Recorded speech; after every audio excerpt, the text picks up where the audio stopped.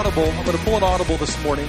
If you don't know what an audible is, it's what happens when the quarterback comes up to the line and he sees something going on the line and he changes the play right at the moment. So the most famous audible signal in football history is what word? Omaha. Now we all know what it means, right? We used to know what it means, but the secret is out. Omaha.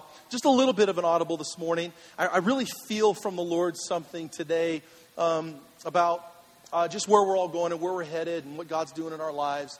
And I want to start, before I pray, I want to read from Joshua chapter 4 and 5. So we're in the book of Joshua this morning. We started last week. We're talking about how Joshua, the next generation, came across the Jordan River into the Promised Land. And I'm going to preach a little more inspirationally this morning in the sense that between the two services, I really felt something from the Lord to deliver. And so I'm going to do something very simple. But let me read to you from chapter 4 of Joshua in verse 18. Last week we saw Joshua and the priests and the Ark of the Covenant come into the Jordan River. We saw the Jordan River stopped up at a town upstream called Adam. The river dried up. They came through. They took stones, etc., and then they're stepping across onto dry land. So let's start in verse 18. It says, "And the priests came up out of the river, carrying the Ark of the Covenant of the Lord. And no sooner had their feet set on dry ground that the waters of the Jordan returned to their place and ran at flood stage as before." So the priests came up, and as soon as their feet touched dry ground, the waters behind them went back to flood stage. And now, jumping over to chapter 5, verse 10. Chapter 5 of Joshua, verse 10. 10.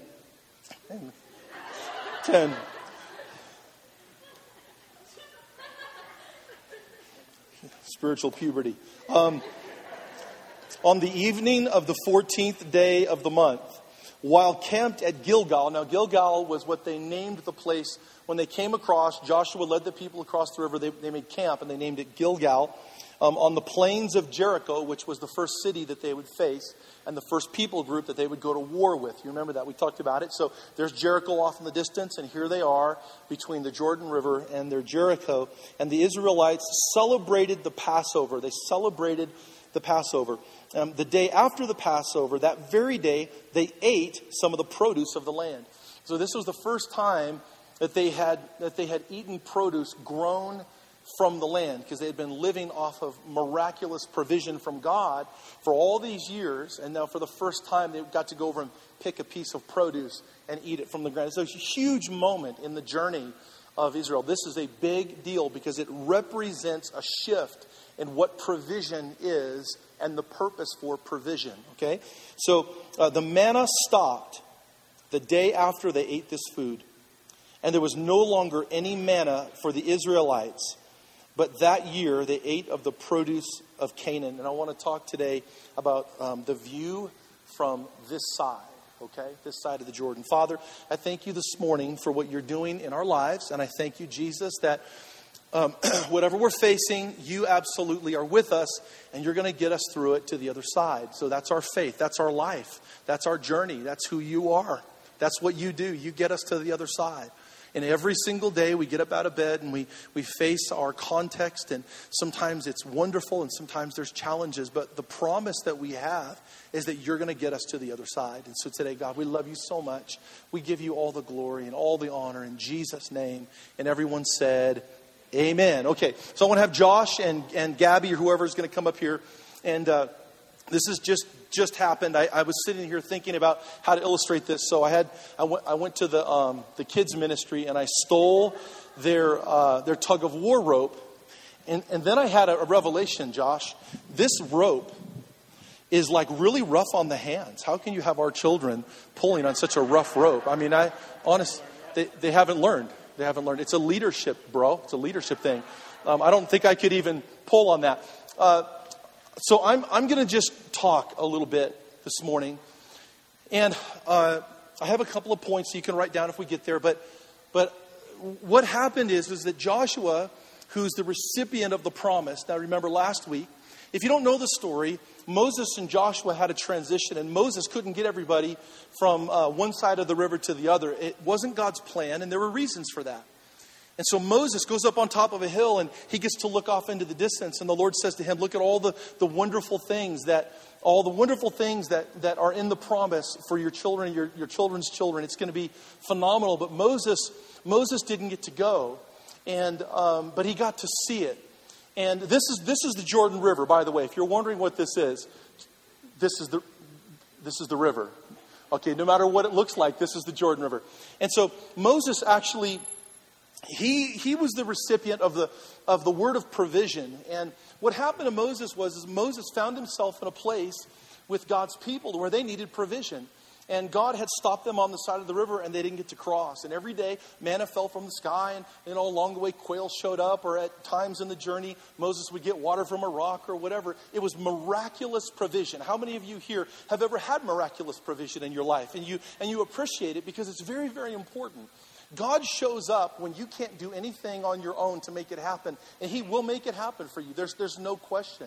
And so this side of the river, if I could give this side of a river a name, it would be provision. There are seasons in our life where we learn how to rely on God. There are times and seasons where you can't figure it out, and I can't figure it out, but we learn that God already has the answer. And if there's one thing that we can learn from Moses and God's people on this side of the river, is that regardless of how difficult it is, God does provide. And God does come through for us. And He never leaves us or forsakes us in our time of need, right? And so then Moses goes on to heaven, and he gets to look across the river, but he can't apprehend it. And so then Joshua comes up, you remember, and Joshua's standing on this side of the river, and he's got to go across, but he's got to do a miracle. You remember this from last week. Joshua's never done this kind of a miracle in this context before. So, Moses parted the Red Sea. Moses is the one who called things out of heaven and out of water, out of rocks. I mean, the miracles were huge. And you're Joshua, and you've got to stand there in front of the water, and all of God's people are thousands of people behind you, and they're waiting for you to do your first miracle, right? No pressure. No pressure at all. I just got to part the river. Now, I want you to remember too that the river is at flood stage. So it's not like it was a normal river. And if you've ever seen pictures of the river, it's actually not that big. It's fairly wide, at certain moments in the journey on the river. But when it's at flood stage, it's a very dangerous body of water. And so he's not only does he have to do a miracle, but he's facing the miracle at flood stage. Sometimes the greatest struggles or prayers that you have to pray, the miracle that you need, it doesn't happen when things are easy. It happens when things are difficult. In other words, when it rains, it pours. You hear what I'm saying? Why couldn't the river have been low so that even if it doesn't work, we may not get swept away? We can probably just get through the water. He made sure that it was at flood stage, God did, so that they knew there was no way they could get there on their own. It was impossible. On a normal day, there are parts of the Jordan River where you might be able to scooch through the thing. But God called them across the river when it was at a flood. There was no way for them to cross. So the only way across is a miracle. And so they get into the water, you remember, and they're standing in the middle. They're standing in the middle of the river. The priests come through. And as they go through the river, we talked about the stones. So this is what God said. Go through the river, pick up a stone. And for each tribe of Israel, each family grabs a stone. And you carry it out of the water, and you build an altar with it on the other side. And so as they walk in, it didn't happen the way it happened for Moses, right? When Moses wanted to part the Red Sea, it just kind of parted. And by the way, there's an archaeological study. I'm going to nerd out for 10 seconds. I'm all about this. I found this great study in a video. They actually they think they have found the place where the Red Sea actually parted because they have found the wheels of the chariots from the soldiers that were chasing God's people. They found them in the bottom of the water.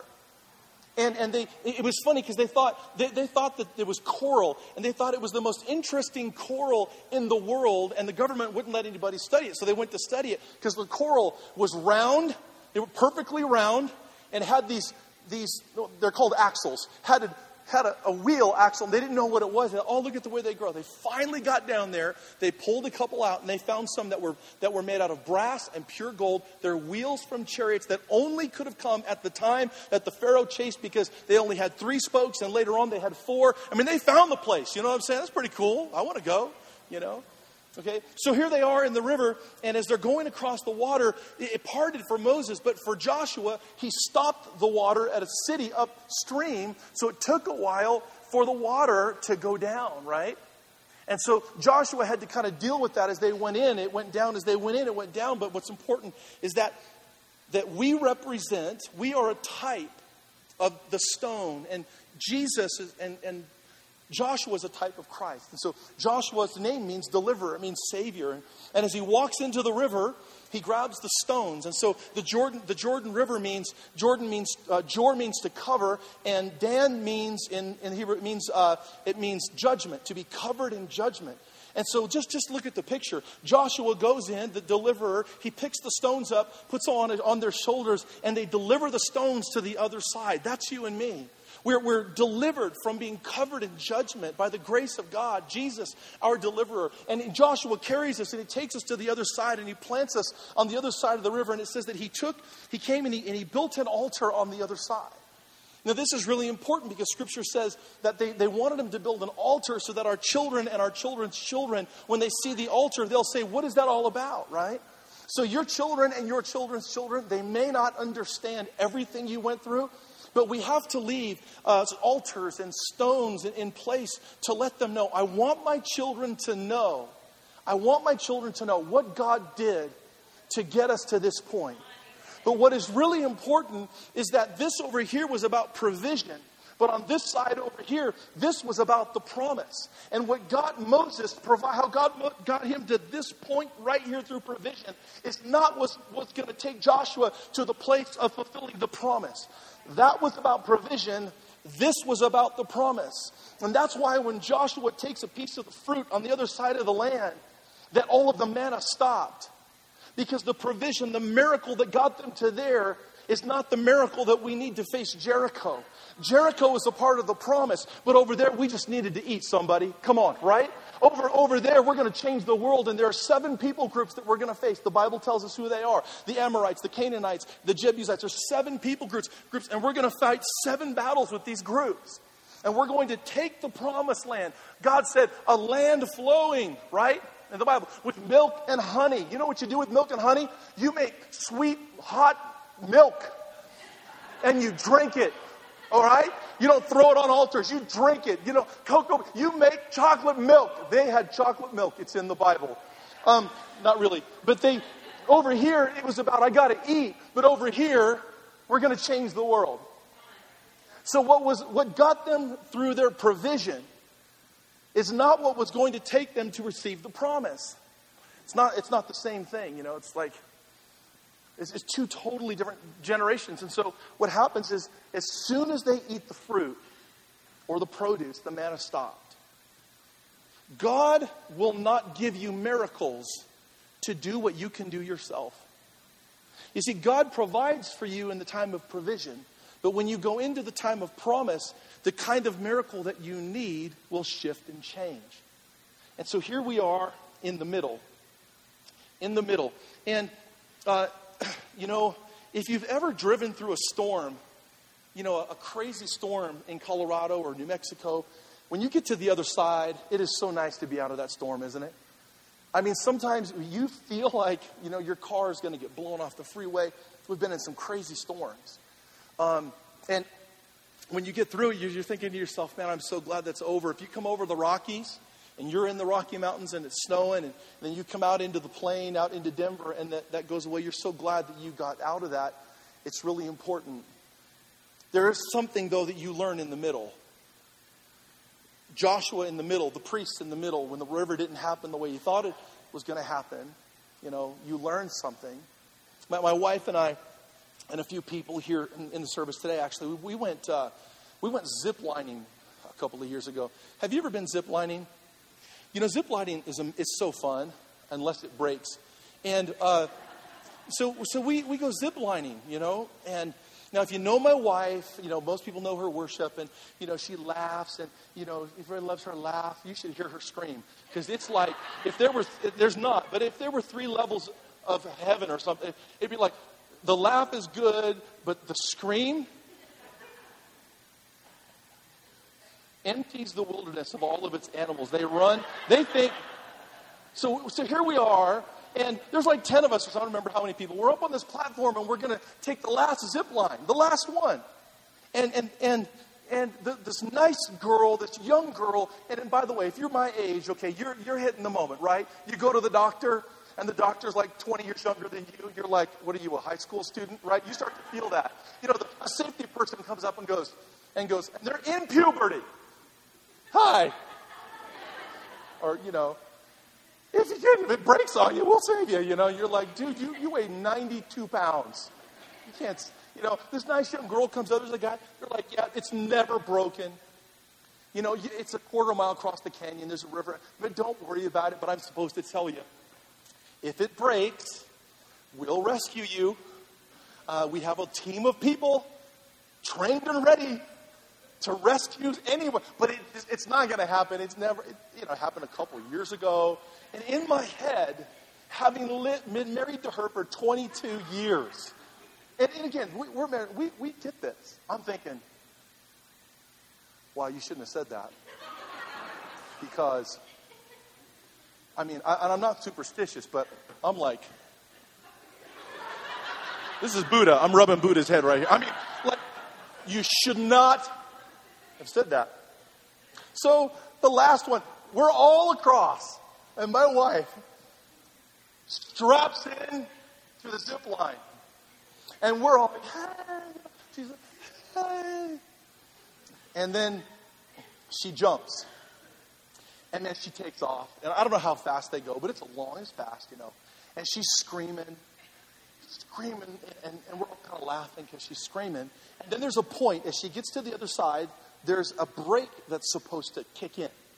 And you hit it, and the brake comes on, it slows down, and you hit you can drop right onto the platform. Well, she gets to the point in the experience where the brake is supposed to kick in, and it doesn't. Instead, it makes this loud noise like, what just broke? And we had just enough time to think that before she goes up and basically hits the tree. Bam! Not really, but the end, bam! And then she's going the other way. Now, her scream levels went from fun to terror. Terror. And off she goes the other direction, back across the canyon. And I was in my head, I'm thinking, I told you not to say it. Like, I told you not to speak it. And then I started to laugh. Now, as a husband, you should never do this. No, really. I'm laughing so hard, my stomach hurt the next day. I was dehydrated because the tears, like, it was, she comes, so she screams to the other side, and then she screams back, and she screams, and then finally, slowly, she just stops. And there my wife is hanging over a canyon for about 20, 30 minutes as some 12-year-old comes to rescue her. You know? And this girl is shimmying out. They're shimmying out on this thing. They're strapping her in, and they rescue her. We're all standing in a tree. I want you to remember this. This is a long time to be in a tree. And so he comes back, and I said, hey, babe, I know. I'm so sorry. I so am. I feel horrible. But thank you for... That was the best thing ever. How did you feel? Right? How did you feel? And her statement hit me. You know, she said, "There's nothing like being on the other side." Now, just check it out. You know, there are times where I just think that life is lived with Jesus, understanding that He meets us in the middle. It's in the middle where He shows up. And so that when you get to the other side, you have something to say, not about you, but about Jesus. And I just think this is so important. There's something about being in the middle. You know, and you and I are the rocks. We're under the water. We're covered in judgment. And we're gonna get to the other side. You remember the story of Jesus and the apostles when they went across the lake. There's a story in the Bible. They all go across a lake together.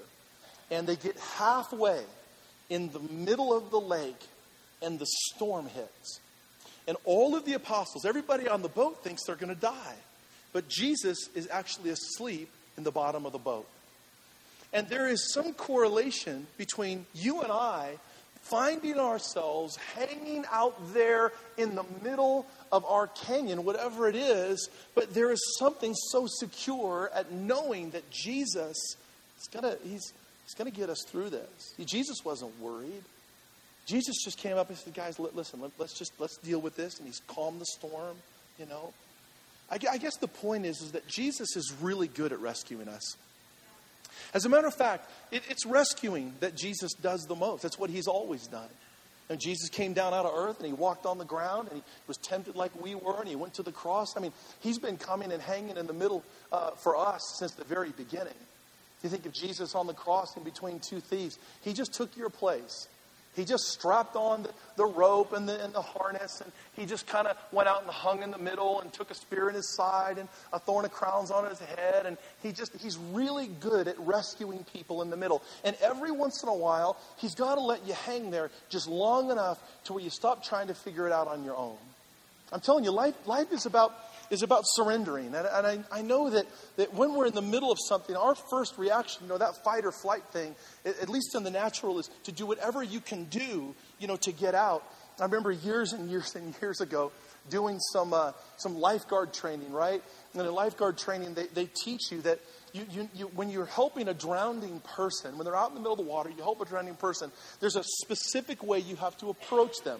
There's a specific way that you've got to hold them, because a person who is struggling, they're going to grab you, fight or flight, and they're going to pull you down because they can't relax. And so humanity is like these people. We're drowning, we're in the middle, and we're just fighting. But as soon as the loving hand, the arms of Jesus, he knows exactly, by the way, he knows you. He knows how to approach you. He knows how to keep your head above water. And you're not going to pull him down. Jesus is really good at rescuing. Matter of fact, he's the best. And so here they are in the middle. And Jesus comes along and the deliverer, Joshua, they come along and he says, I want you to just pick them all up, get them out of the water, and I want you to carry them across, okay? So the priests, they walk out, and then he says, now I want you to build an altar over here. You will, I'm thinking of Moses up on top of the mountain. And he's looking across the river. And he's like, I see it, Lord. I wish I could see it. And the Lord says, I'm sorry, it's too late. The next generation is going to go. But that generation taught them something. You see, that side of the river was about provision. This side of the river was about the promise.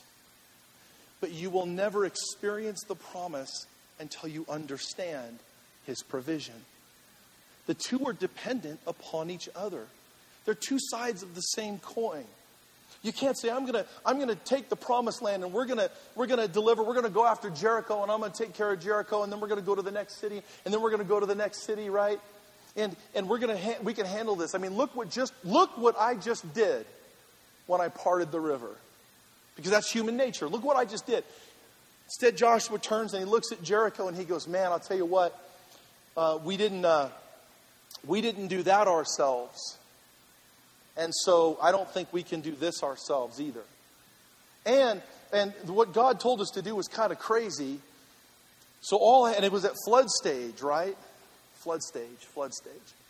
So flood stage. They take their feet and they step up onto the bank and they turn around and they see the flood. Did you know that sometimes the flood in your life, God doesn't make the flood disappear. He just gets you to the other side so you can look back and see what he brought you through. You see, God sometimes, we're coming through. It says the waters went right back to flood stage again. It's not like God said, hey, I'm going to take care of the flood. No more flooding. No, he wants you to come through the flood, put your foot on the ground, watch. You see, for me, like an example would be in my life and my family, very difficult family stuff growing up, right? And I'm grateful for the journey, but I mean, it wasn't easy. And now here I stand and I turn around and I look at where I came from, where my family and my extended family and where they're at and all the stuff they're going through. There's still a flood going on. There's a flood. But for me personally, I'm on this side of it. The flood didn't disappear, but I do appreciate what God did for me, and now I understand the flood. I mean, how can I even speak to somebody in a flood if I've never been through one? I mean, let's just talk about how God uses these things. He doesn't make it all disappear.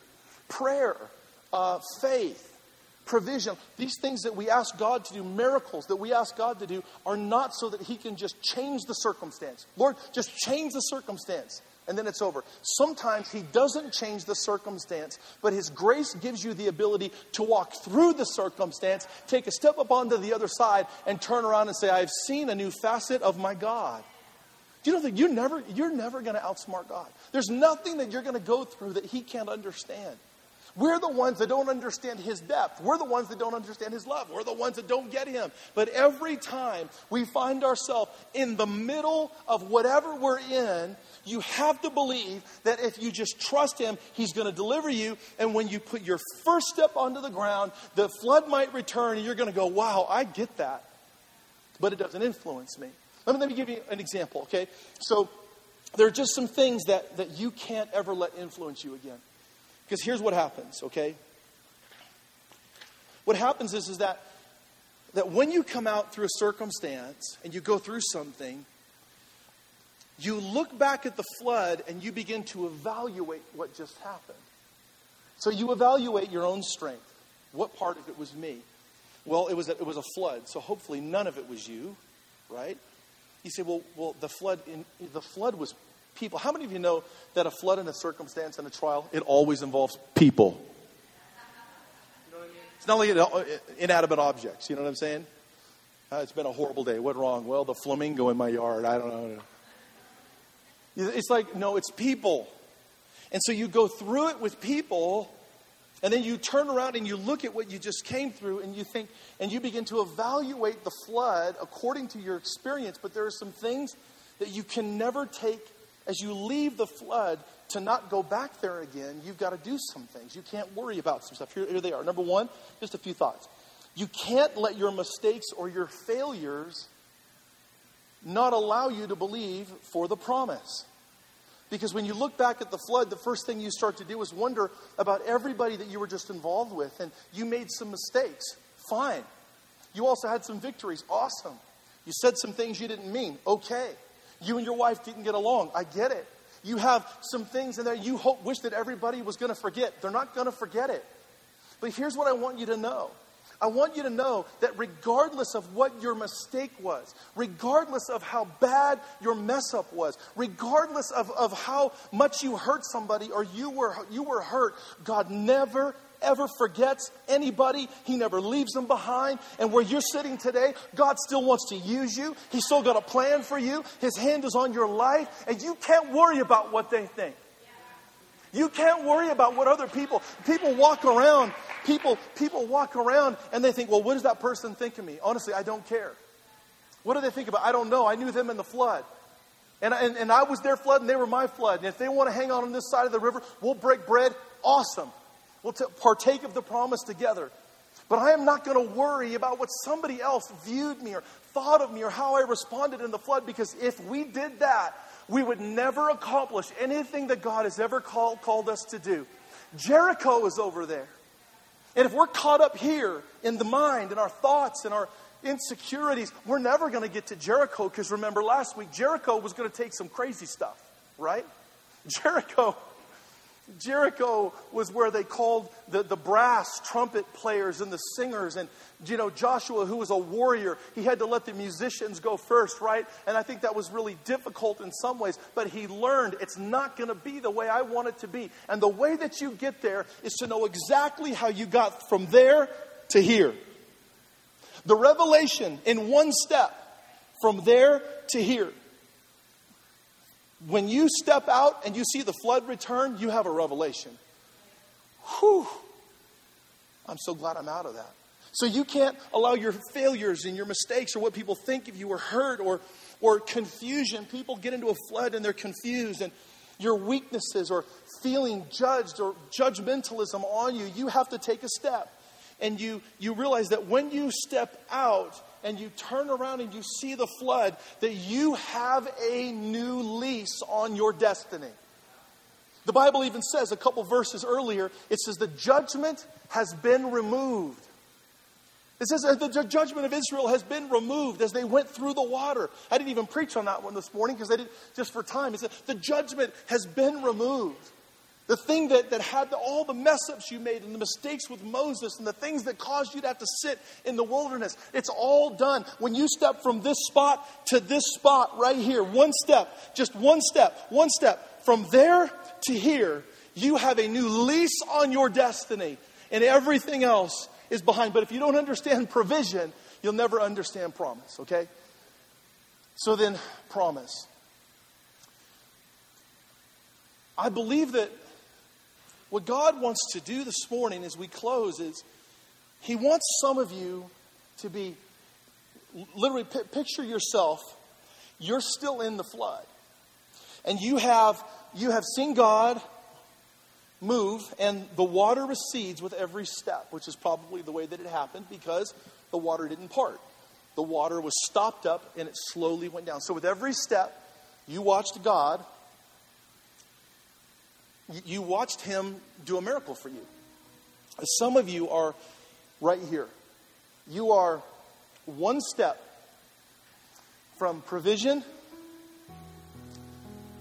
rescue, revelation, perspective.